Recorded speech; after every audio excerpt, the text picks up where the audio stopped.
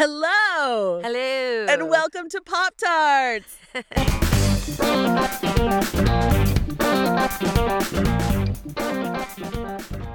I'm Emily Rems. And I'm Callie Watts. We're both editors at Bust Magazine for Women in Brooklyn.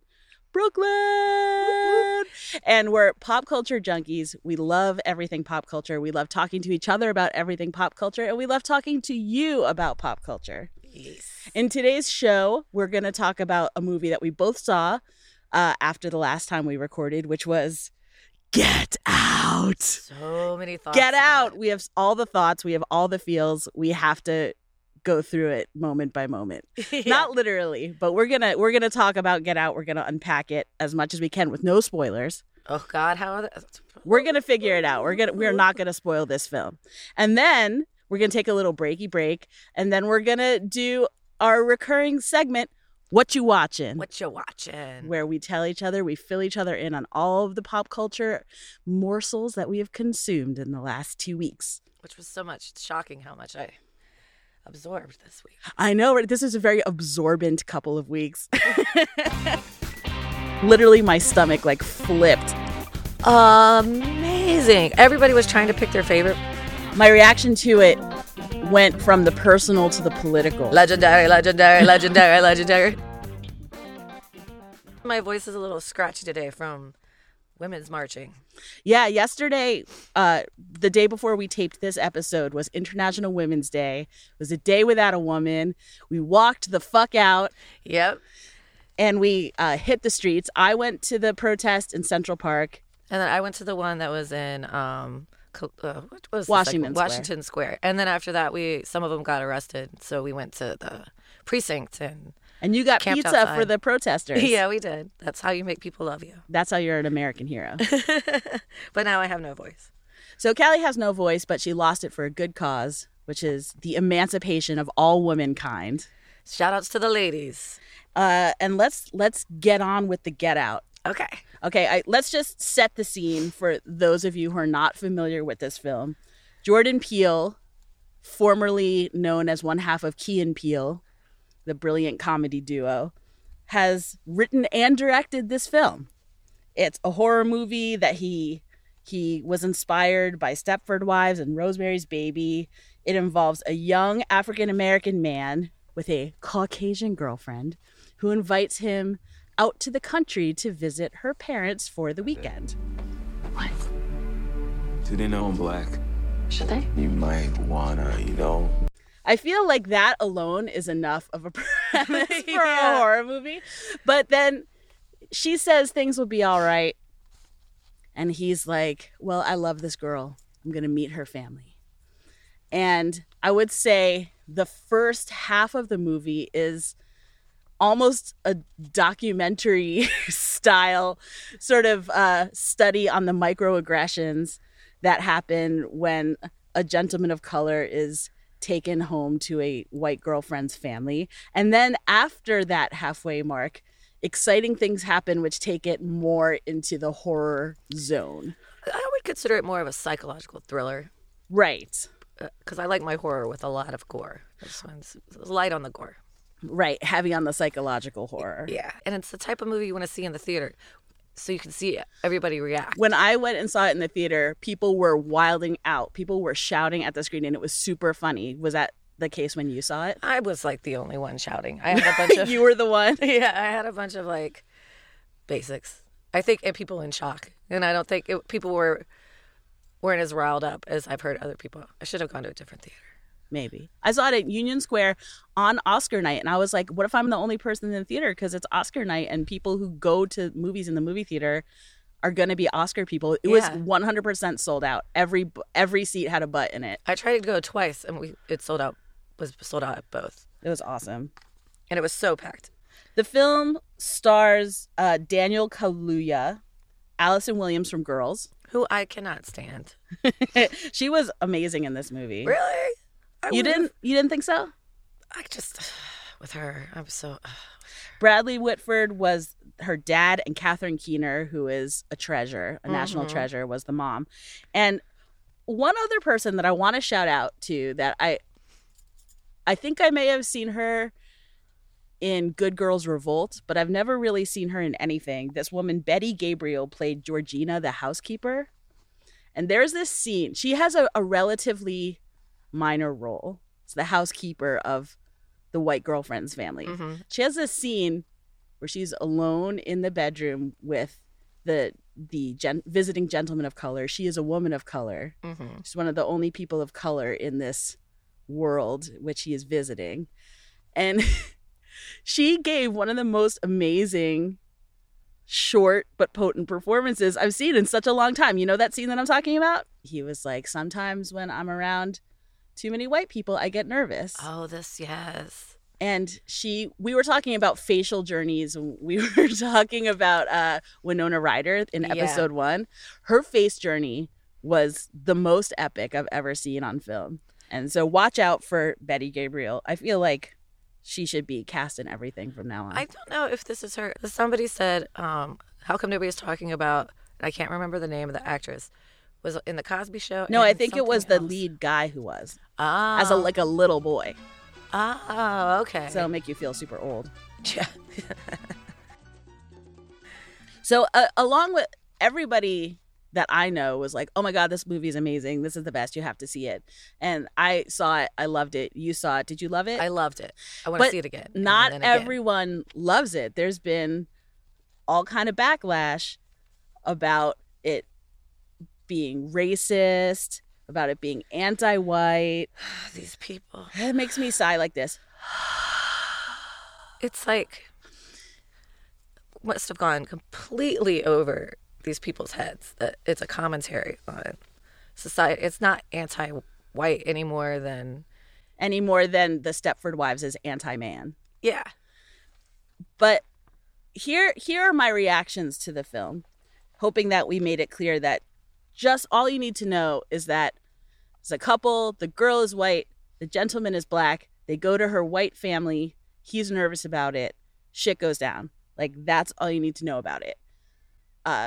You can't see us through your podcast headphones, but we're both white women. White women. And we both are hooked up with gentlemen from the Latin American diaspora. Yes. Which makes it, I guess it depends on how, it makes it interracial depending on who you ask and how you're asking it. Yeah. Callie, your man is a light-skinned Chilean. Yes. My man is a dark-skinned Puerto Rican. We have both introduced our gentlemen to our families. Which was delicate because my dad voted for Trump. And we're both from Virginia. Yes. So we had our own baggage coming into the film. Did you have feelings before? Did you have feelings after? Tell me all your feelings. Well, I just knew that it was going to be a commentary on race and society and that it was going to be a horror movie. That's all I was really going in for. Because I had tried not to read too much about it before. I tried to limit myself on getting critiques so I could be shocked, Mm-hmm. But looking back, I wish I'd read everything so I could have analyzed even deeper, I also shouldn't have drank so much whiskey. Before. Did that change your perception of it? Well, because I wasn't so into, when I go to a movie, I'm like, don't expect to have to think so much into it as it's happening. So I was unpacking a lot when I was leaving, and I was like, that scene was about that. Oh, instead of just when you watch a horror movie and you just let it happen and you don't really have to get so subversive with everything. It's usually just a slasher, and you're like, oh, all right, I got it. This had so much more subliminal. Complicated. Everything meant something. There were so many little nuances. Mm-hmm. So I felt I would miss something, and then I was like, why can't I rewind this? I need to go back. So it was a little frustrating. I want to watch it again where I can take it back. Mm-hmm. So did you have a lot of expectations going in? Well, I won't say I had expectations. I'd heard that it was really great. I wanted to see it. My boyfriend Logan wanted to see it. But I had some, I guess, I don't want to say trepidation, but I knew that I was going to feel something because I've been with my partner Logan for 12 years. Holy balls. I know. And the very first time he met anyone from my family was when he met my younger brother in New York. And my brother is 4 years younger than I am, and he was drunk, and he got up into Logan's face and said, "So are you guys going to have mulatto babies?" Oh, man. So that was my partner's introduction to my white family. And then, even though that happened, I still felt like, because when it became clear that we were going to be life partners, I wanted him to meet my family. I wanted him to come home with me for Passover. 5 months seems really fast to have someone meet your family too. Yeah, in the movie, they've been together for 5 or 6 months, which seemed fast. I don't remember actually how long Logan and I had been together. Well, me and Camilla had a very fast relationship, but normally whirlwind. You gotta hang out with me for like years before I'll let you meet my family. Right. So after that brief introduction to my brother, Logan was understandably not sure that he wanted to come down to the VA for like multiple days at my parents' home. And I was like, it's going to be fine. They're going to love you. And which is almost exactly what the girlfriend says in the movie. And when they were having that scene where he was being nervous and the girlfriend's like, it's going to be fine. They're going to love you. I literally, my stomach like flipped inside of me. And I was like, oh, I'm that girl. And I didn't mean to be that girl. But there's no winning because, spoiler alert, I took my boyfriend home to my family and guess what? It didn't go well. Okay, right. So the options are the person says, I'm nervous to go home with you to meet your family. And you say, it's going to be fine. And then it's not fine. Mm-hmm. Or you're like, maybe you're right. Maybe it won't be fine. Don't ever come home with me to meet my family ever. Don't spend any holiday with me. Like, I will keep you separate from like the entire rest of my family life because your skin is pigmented differently from mine. Like, that's not okay either. I told Camilla, I was like, look, my family are a bunch of wild cards. If shit starts hitting the fan and a fight breaks out, just go to the porch and I'll come get you. It's safe to come back in. Just go to the porch. And I'll come tell you when things have calmed down. Because they're a bunch of wild cards. I know at one point during what has now become known as the Passover Massacre, that Logan excused himself to my teenage bedroom that is still completely time capsule preserved from my teenage life, and was just there alone waiting for it to be safe to poke his head out again. That was like the porch for you. Camilla it was like didn't the have to go to the porch the whole time, but he didn't avail himself of the porch. No, they behaved. Once they get to know him better, he may have to end up on the porch because they'll get more comfortable with to be crazy in front of him. But I think they were like, don't scare this guy away. So on one level, we had this past going into this movie. We knew what the movie was about. And while like in actuality, when I took him to meet my family for the first time afterwards, we held each other and cried. In this circumstance, when we were together sort of watching it in a cinematic way, we held each other and laughed. We laughed and laughed. So it was very funny. It was super funny. And that whole first part that's more naturalistic, I found... I don't want to speak for my partner, but it felt very cathartic for both of us to experience that first more naturalistic part together. Definitely made us feel less alone as an interracial couple just trying to navigate stuff in the world. Yeah. My reaction to it went from the personal to the political. Yes. When that also during that more naturalistic phase of the movie, it's kind of like death by 1,000 paper cuts.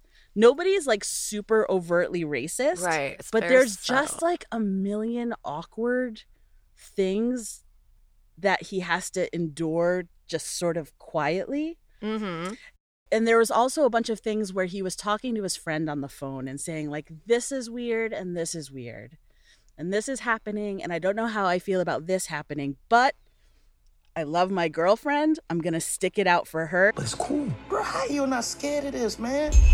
Mm-hmm. And I feel that as women, this is something that we can really sink our teeth into in terms of a plot device. Because we've been taught that there are predators everywhere and that we're constant targets, and don't ever go anywhere where it's only men. Yeah. And don't ever go anywhere where you're alone. Right. Without some kind of a bodyguard. Yeah. Be it like a route. gang of friends or your parents or your boyfriend, or you always have to have an escape route. And you're always survey the scene. And at the same time, even though we're socialized this way, at the same time, when we move into the professional world as grown-ass women, we're told not to be so hypervigilant. We're told not to be cranky feminists. We need to relax and get along with people. And, you know, I kept thinking, what if I were in one of those corporate environments where I was the only woman and in an office full of men, and they had one of those like corporate retreats in the woods. Like, this would be the same scenario that this character is in. And all of the bells and whistles that I've been socialized with would start going off. Like, this doesn't feel safe to me. Yeah, totally. And so, you know, I ostensibly in that case, I would say, oh, but I love my job, so I'll go. Just like the main character in this film was like, well, I love my girlfriend, so I'll go. Even though I've been socialized that this is a dangerous thing for me to do. Totally. That's a really good I'm going to overcome it. And then you have this really, because you know it's a horror movie, there's this painful process of watching the character ignore all of his instincts. Yeah. His instincts keep telling him something's wrong. You're in danger. Something's going on here that isn't right. And as women, I feel like we're also constantly questioning our own instincts. Yeah. How many times have we gotten into something that ended up being the wrong place, wrong time, wrong circumstance, and we had those spidey senses tingling, and we ignored them because we're supposed to play along and be good. Yeah. So I really super connected to the narrative in that way, even though I'm not a person of color. That is a really interesting take on it. I hadn't thought about that. Because there were so many warning signs. So many. And how good was the friend?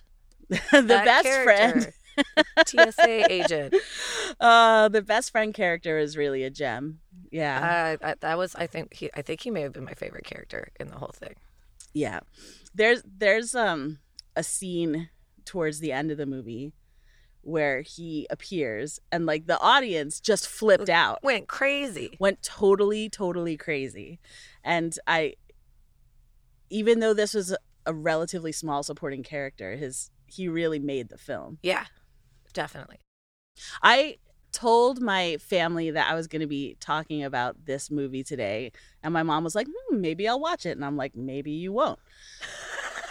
Would you recommend this movie to your family? No. Maybe. Well, my mom hates horror movies. Mm-hmm.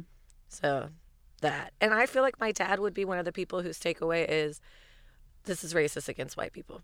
You think that's what his takeaway would be? Because, and I think people have that takeaway because they're so defensive and don't want to admit to the tiny bits of racism that they have. And so it makes them like super on the defense. Like, what are you saying? White people aren't like this. What are you saying about us? And it's not even always racism. Like, sometimes it's just awkwardness. Yeah. It's just cultural awkwardness.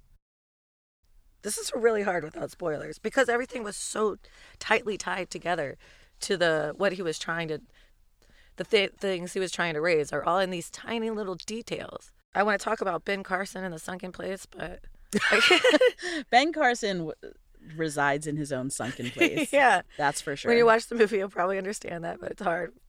It's amazing that it's his first film. Mm-hmm. But then, you know, it seems like a lot of Key and Peele was very these cinematic almost in terms of how tight those sketches were. Yeah. That he's had a lot of practice, but still as a filmmaking debut, it's super audacious. There were so many details that all like, that's what I was saying, like I want to watch it again, so because later reading I was like, that one thing also represent, like the general idea I got, but then I was like, oh, that one little part was supposed to represent this other level to it. Yeah.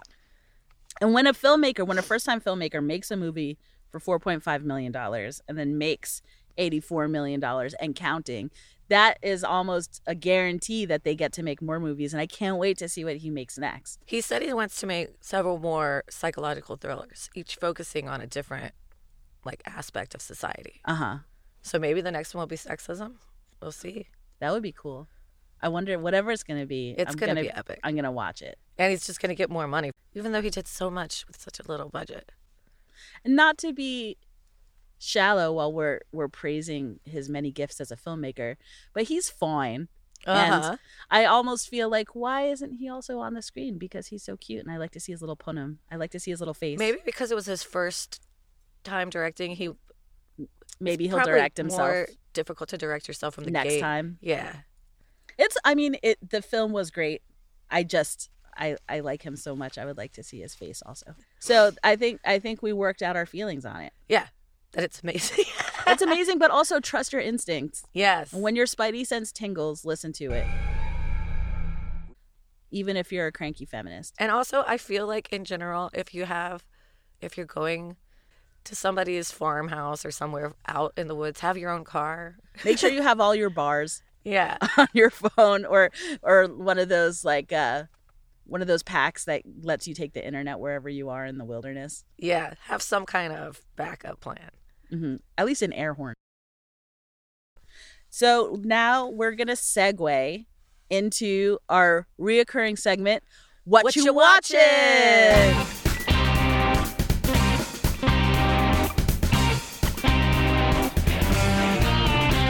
This episode of Pop-Tarts was produced in the Listening Booth.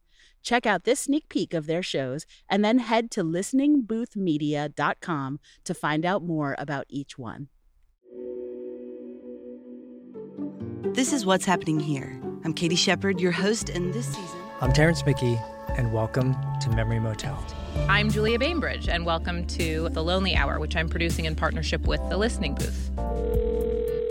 Good afternoon. Thank you for calling the New York Times Classifieds. Christine speaking. How may I help you? Hi, my name's Terrence Mickey, and I'm calling to inquire about an obituary. What information were you looking for that I could possibly help you with? Okay. Now a grown woman with a supportive husband, Jillian is fine, but that comes after wading through years of pain and confusion. I had been wrestling with this because I knew in the pit of my stomach that my fetish is not caused by childhood trauma, but it felt like my own life contradicted that. Matt, who was a big talker, big personality, loved to be the center of attention, was running away from having to be vulnerable. I don't know, it's like whenever we have this fights or something, whenever I talk about this, it's like I have a shield in my hand, and whenever this happens, I just put it up to protect myself. The Listening Booth. There's a story inside.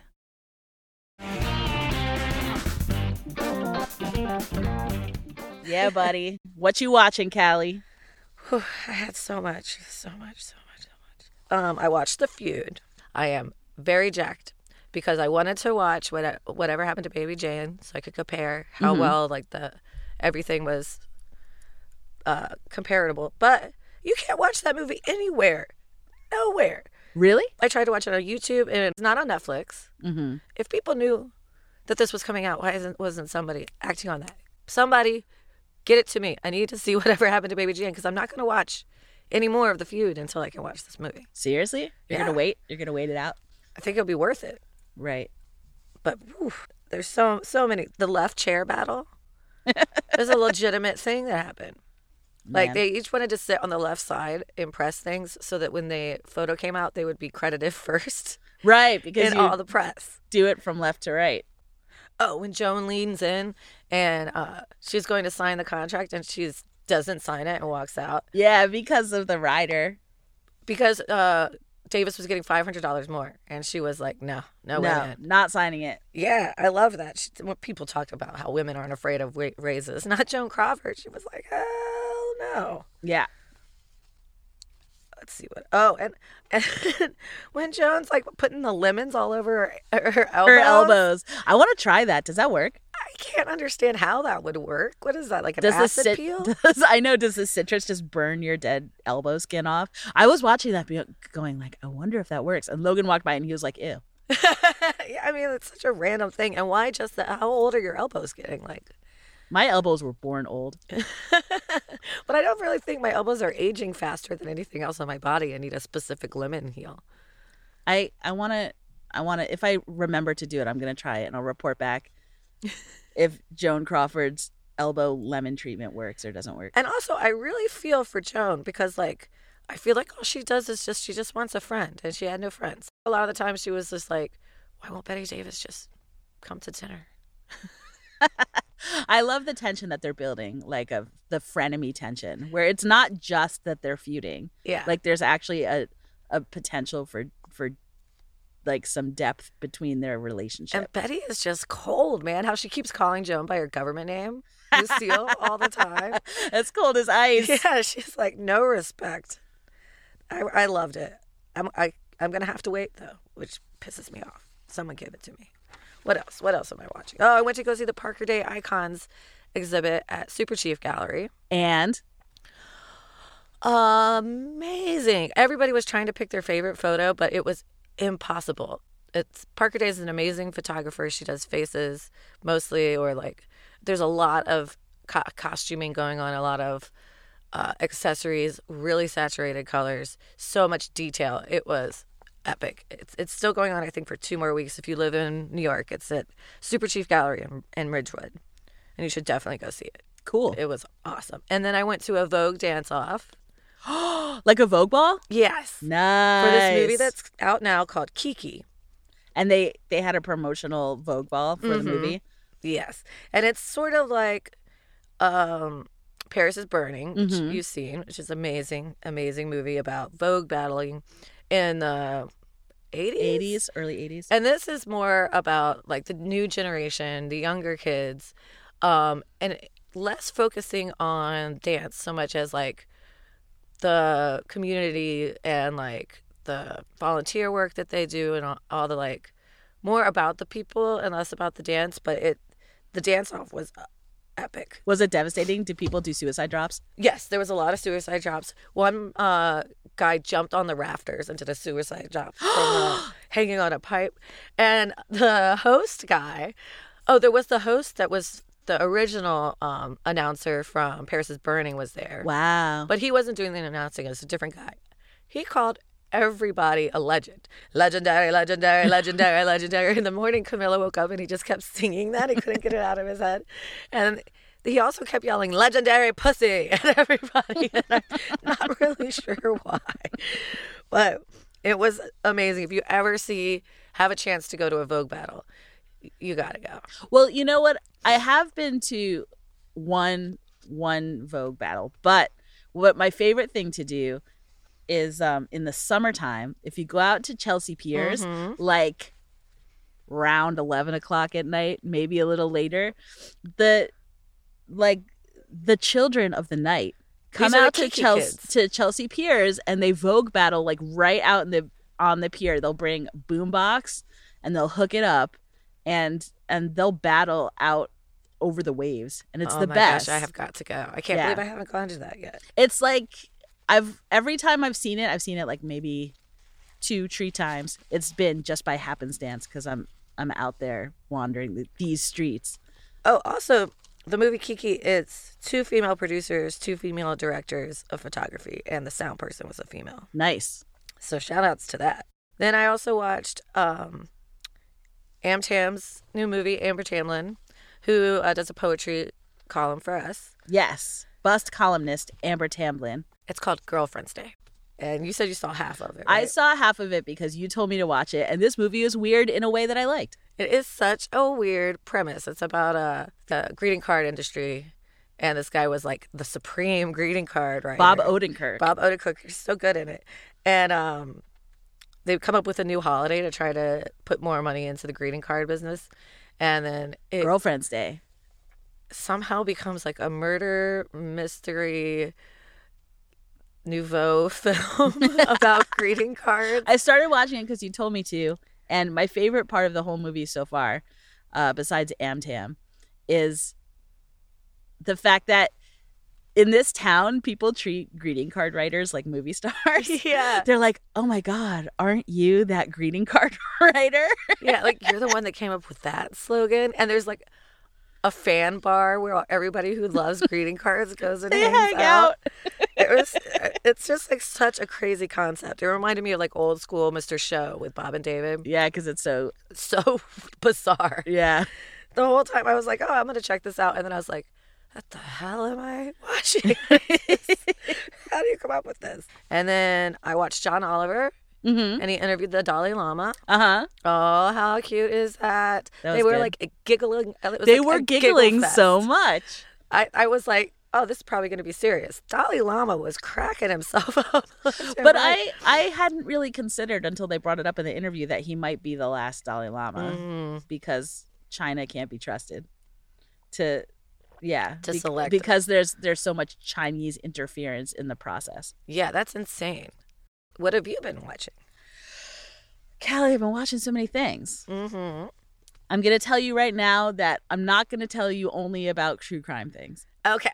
But this first thing is, there's this show also on Hulu, also originating on Investigation Discovery called Who the Bleep Did I Marry? That's literally what it's called. I've heard about this. Who the Bleep Did I Marry? I'm like, you can't even put the F with the asterisk. You have to say bleep. That's the name of the show. And I've seen 3 episodes and I'm furious because the whole like the logo of the show is a woman in a wedding dress being like like shocked at looking shocked and like holding the arm of her spouse. So I'm like ready for some like spouses who go wild. First episode that I watched, I'm like, hey, this sounds really familiar.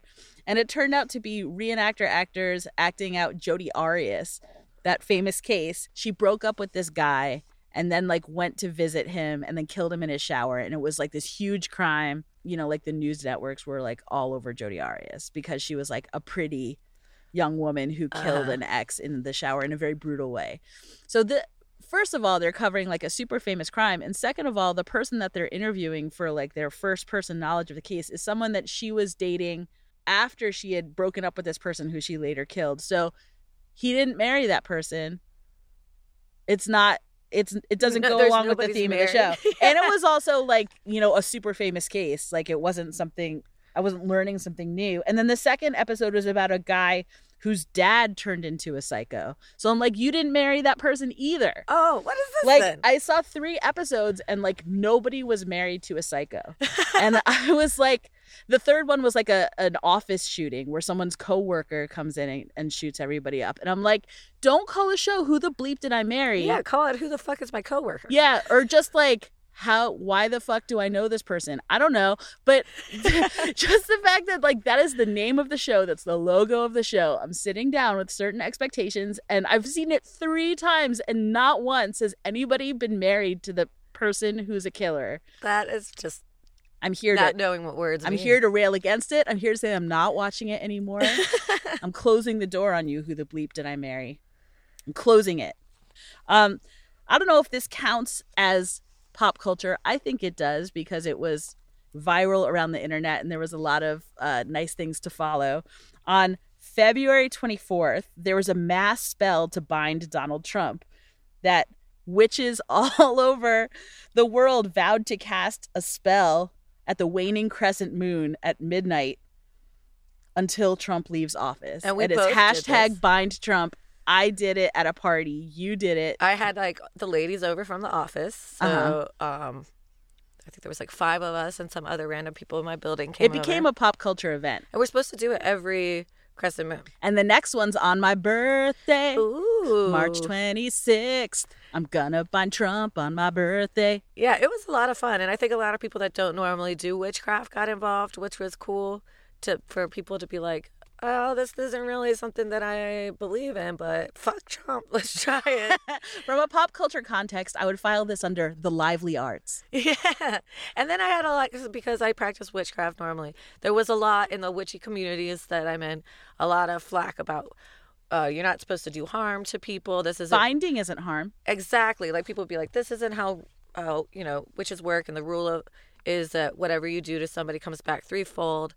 But binding is sort of like putting someone on house arrest. You're not harming the person. You're keeping them from harming others. Like the classic craft, I bind you. what character was it? I primed you, Nancy, from doing harm on yourself and harm against others.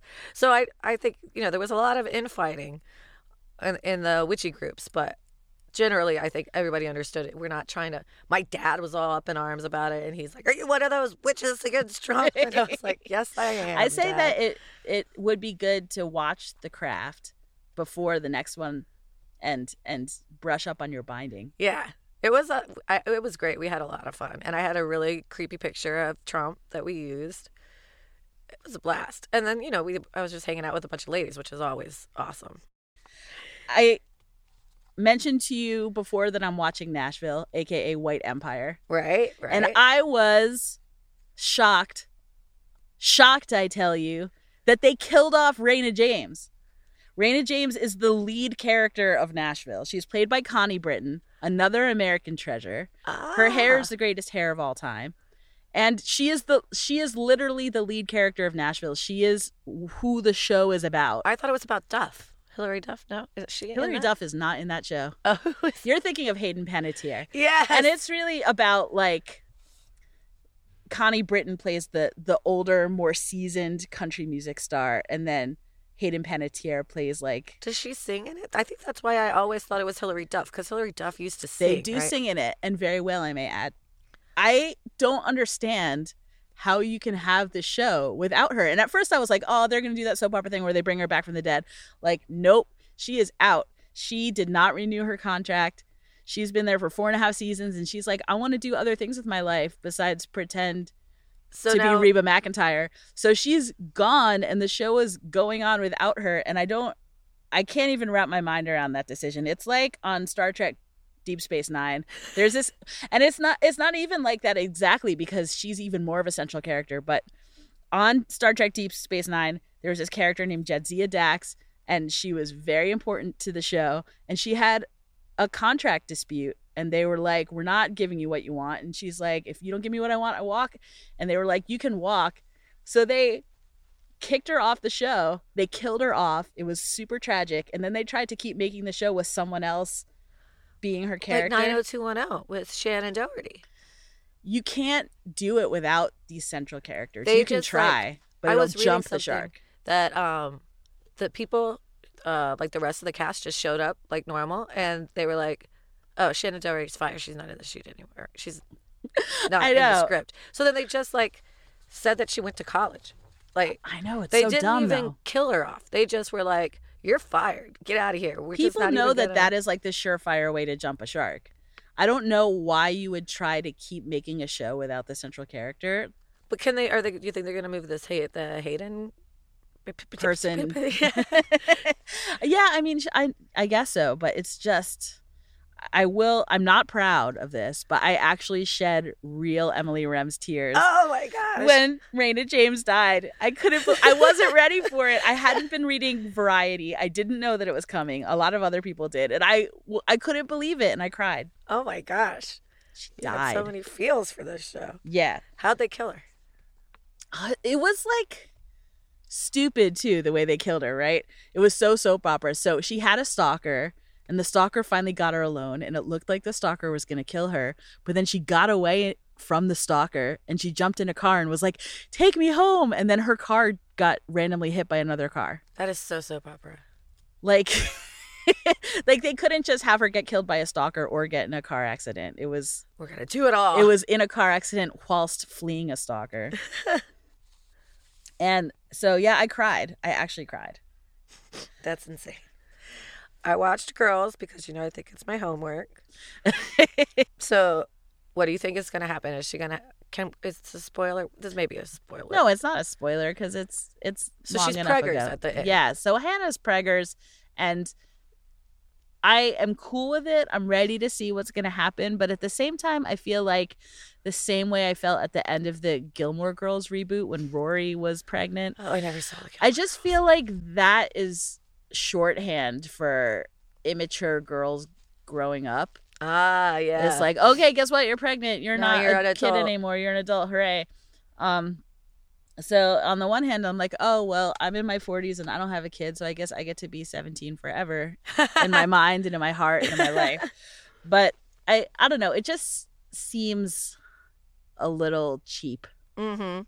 A little easy. Do you think she's going to have it or not have it? I think she's probably going to have it. I think she's probably going to have it. And then I think she's going to go live with her parents. I don't even know.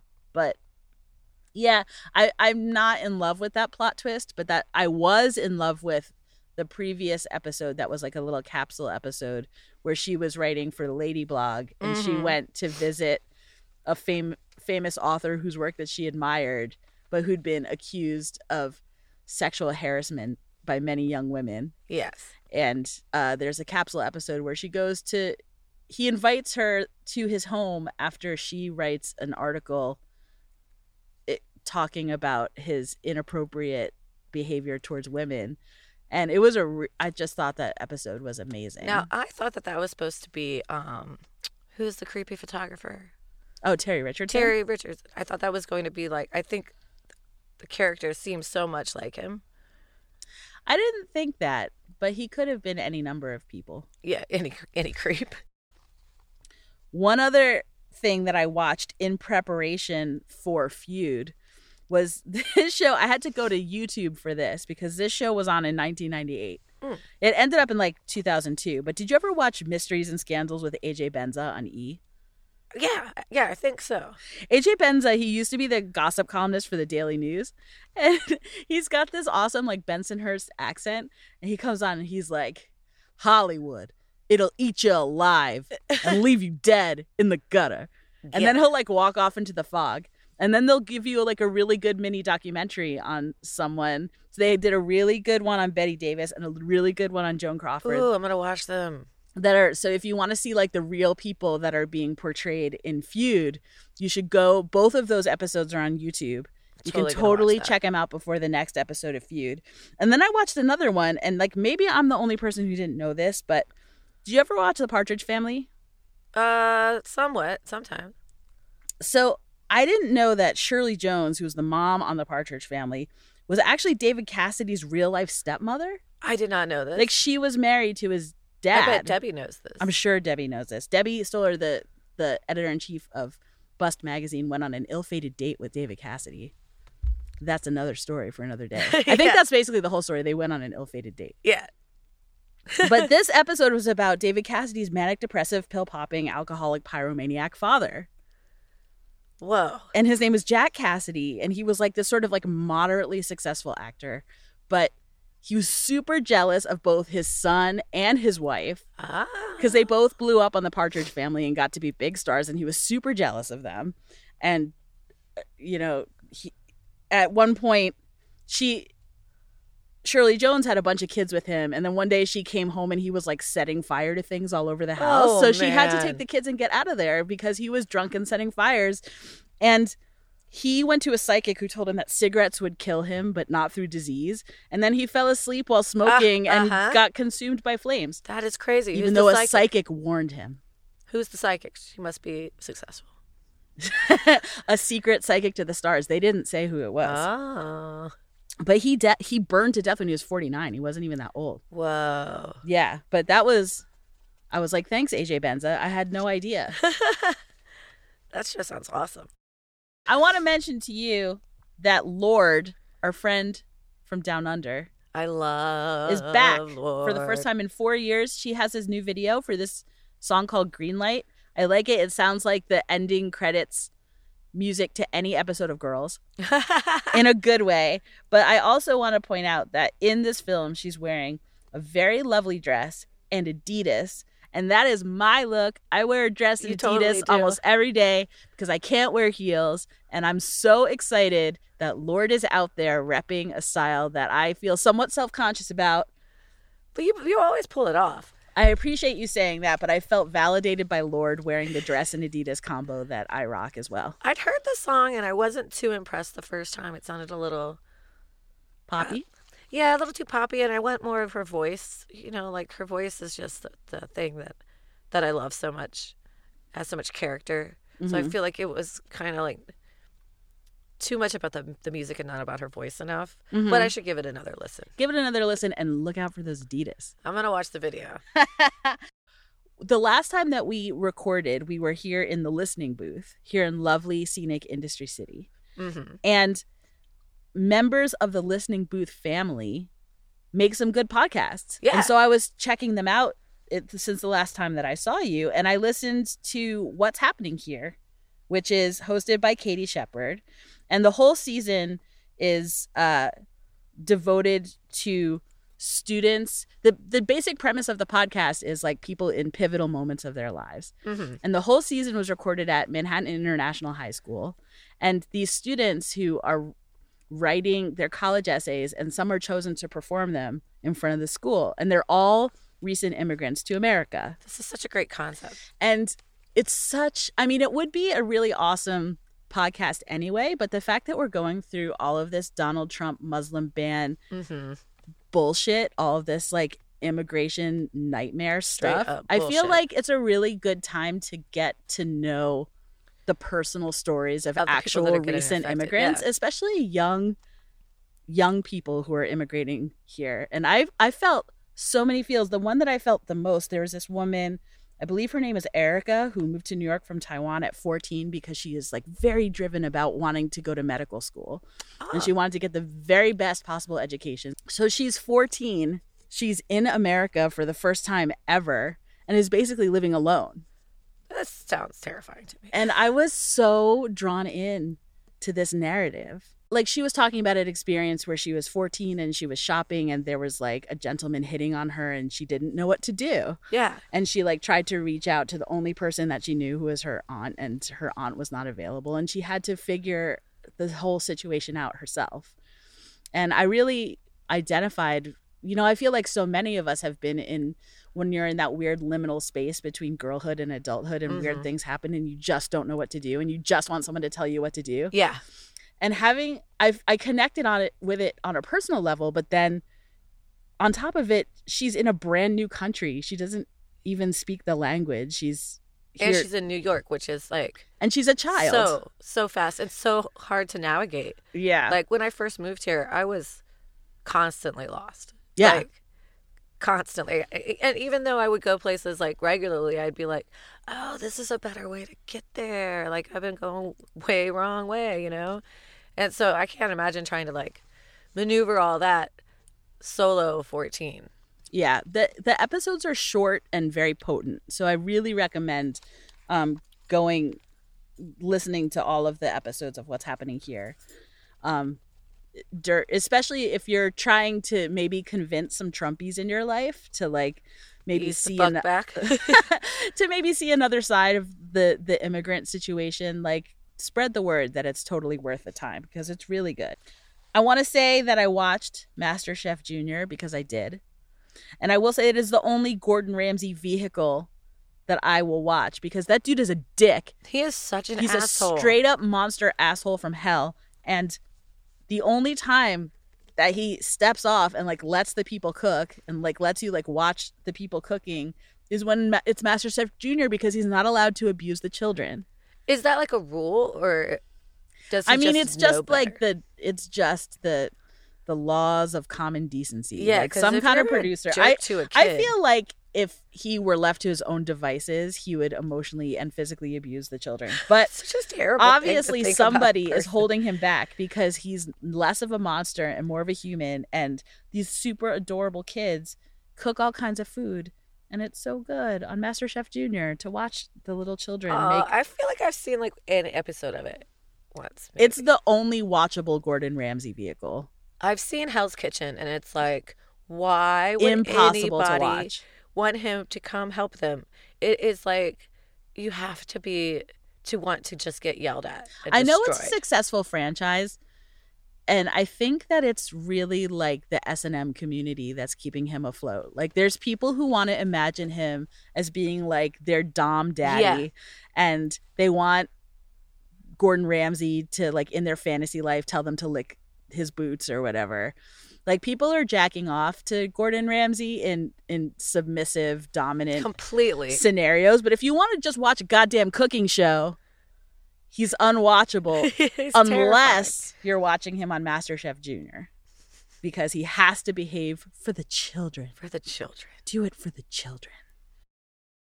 And the last thing that I want to mention to you before we wrap up this incredible journey, pop culture journey that we've been on is this very day, today.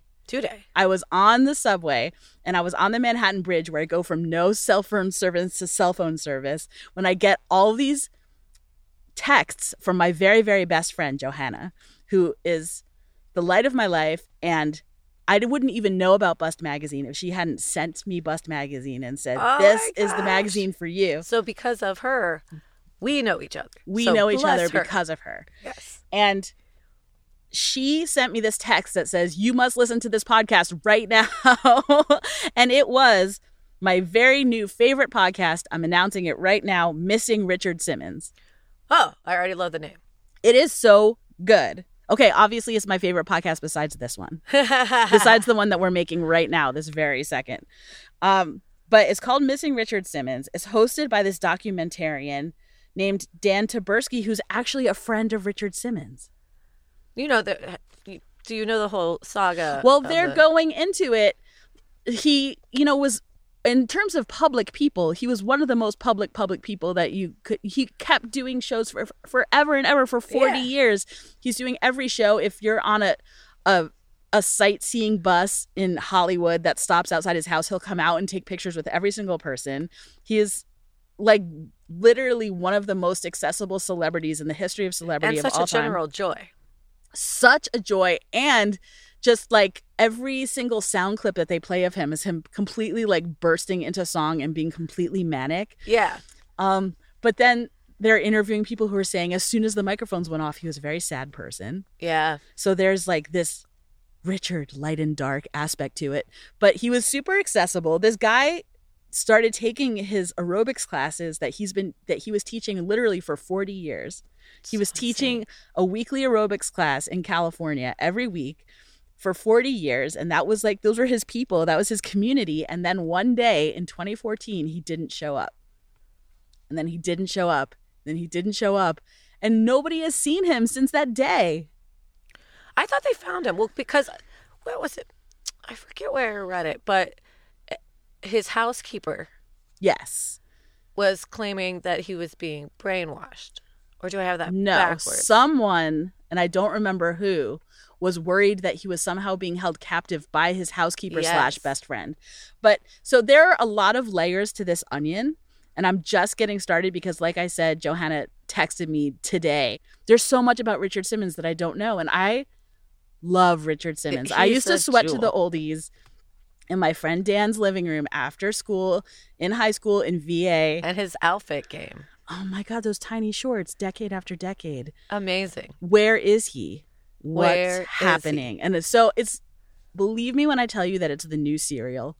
Remember when Serial blew everyone's mind and then like just sort of went away, just sort of fizzled out? Like if you're missing that Serial moment in your life and also have like the love in your heart for Richard Simmons that I have, start listening then. You have to listen to it. Missing Richard Simmons. He like goes on like stakeouts. He's like serious about tracking down the story of what happened to Richard Simmons. I can't wait. I want to know everything. I want to know. I want to know. So we're going to adjourn this lovely meeting of the minds. It was lovely. I want to give a special shout out to our producer, Rachel Withers. Shout outs to Rachel. She's keeping it so real. And our pals at the listening booth, Terrence Mickey and Katie Shepard, and our girl gang at Bust Magazine. Yes. If you want to reach out to us, please email me at emilyrems@bust.com. And Callie W. at bust.com. Visit our amazing website at bust.com. Yep. And follow us on the Facebook. The Twitter, I'm at Emily Rems.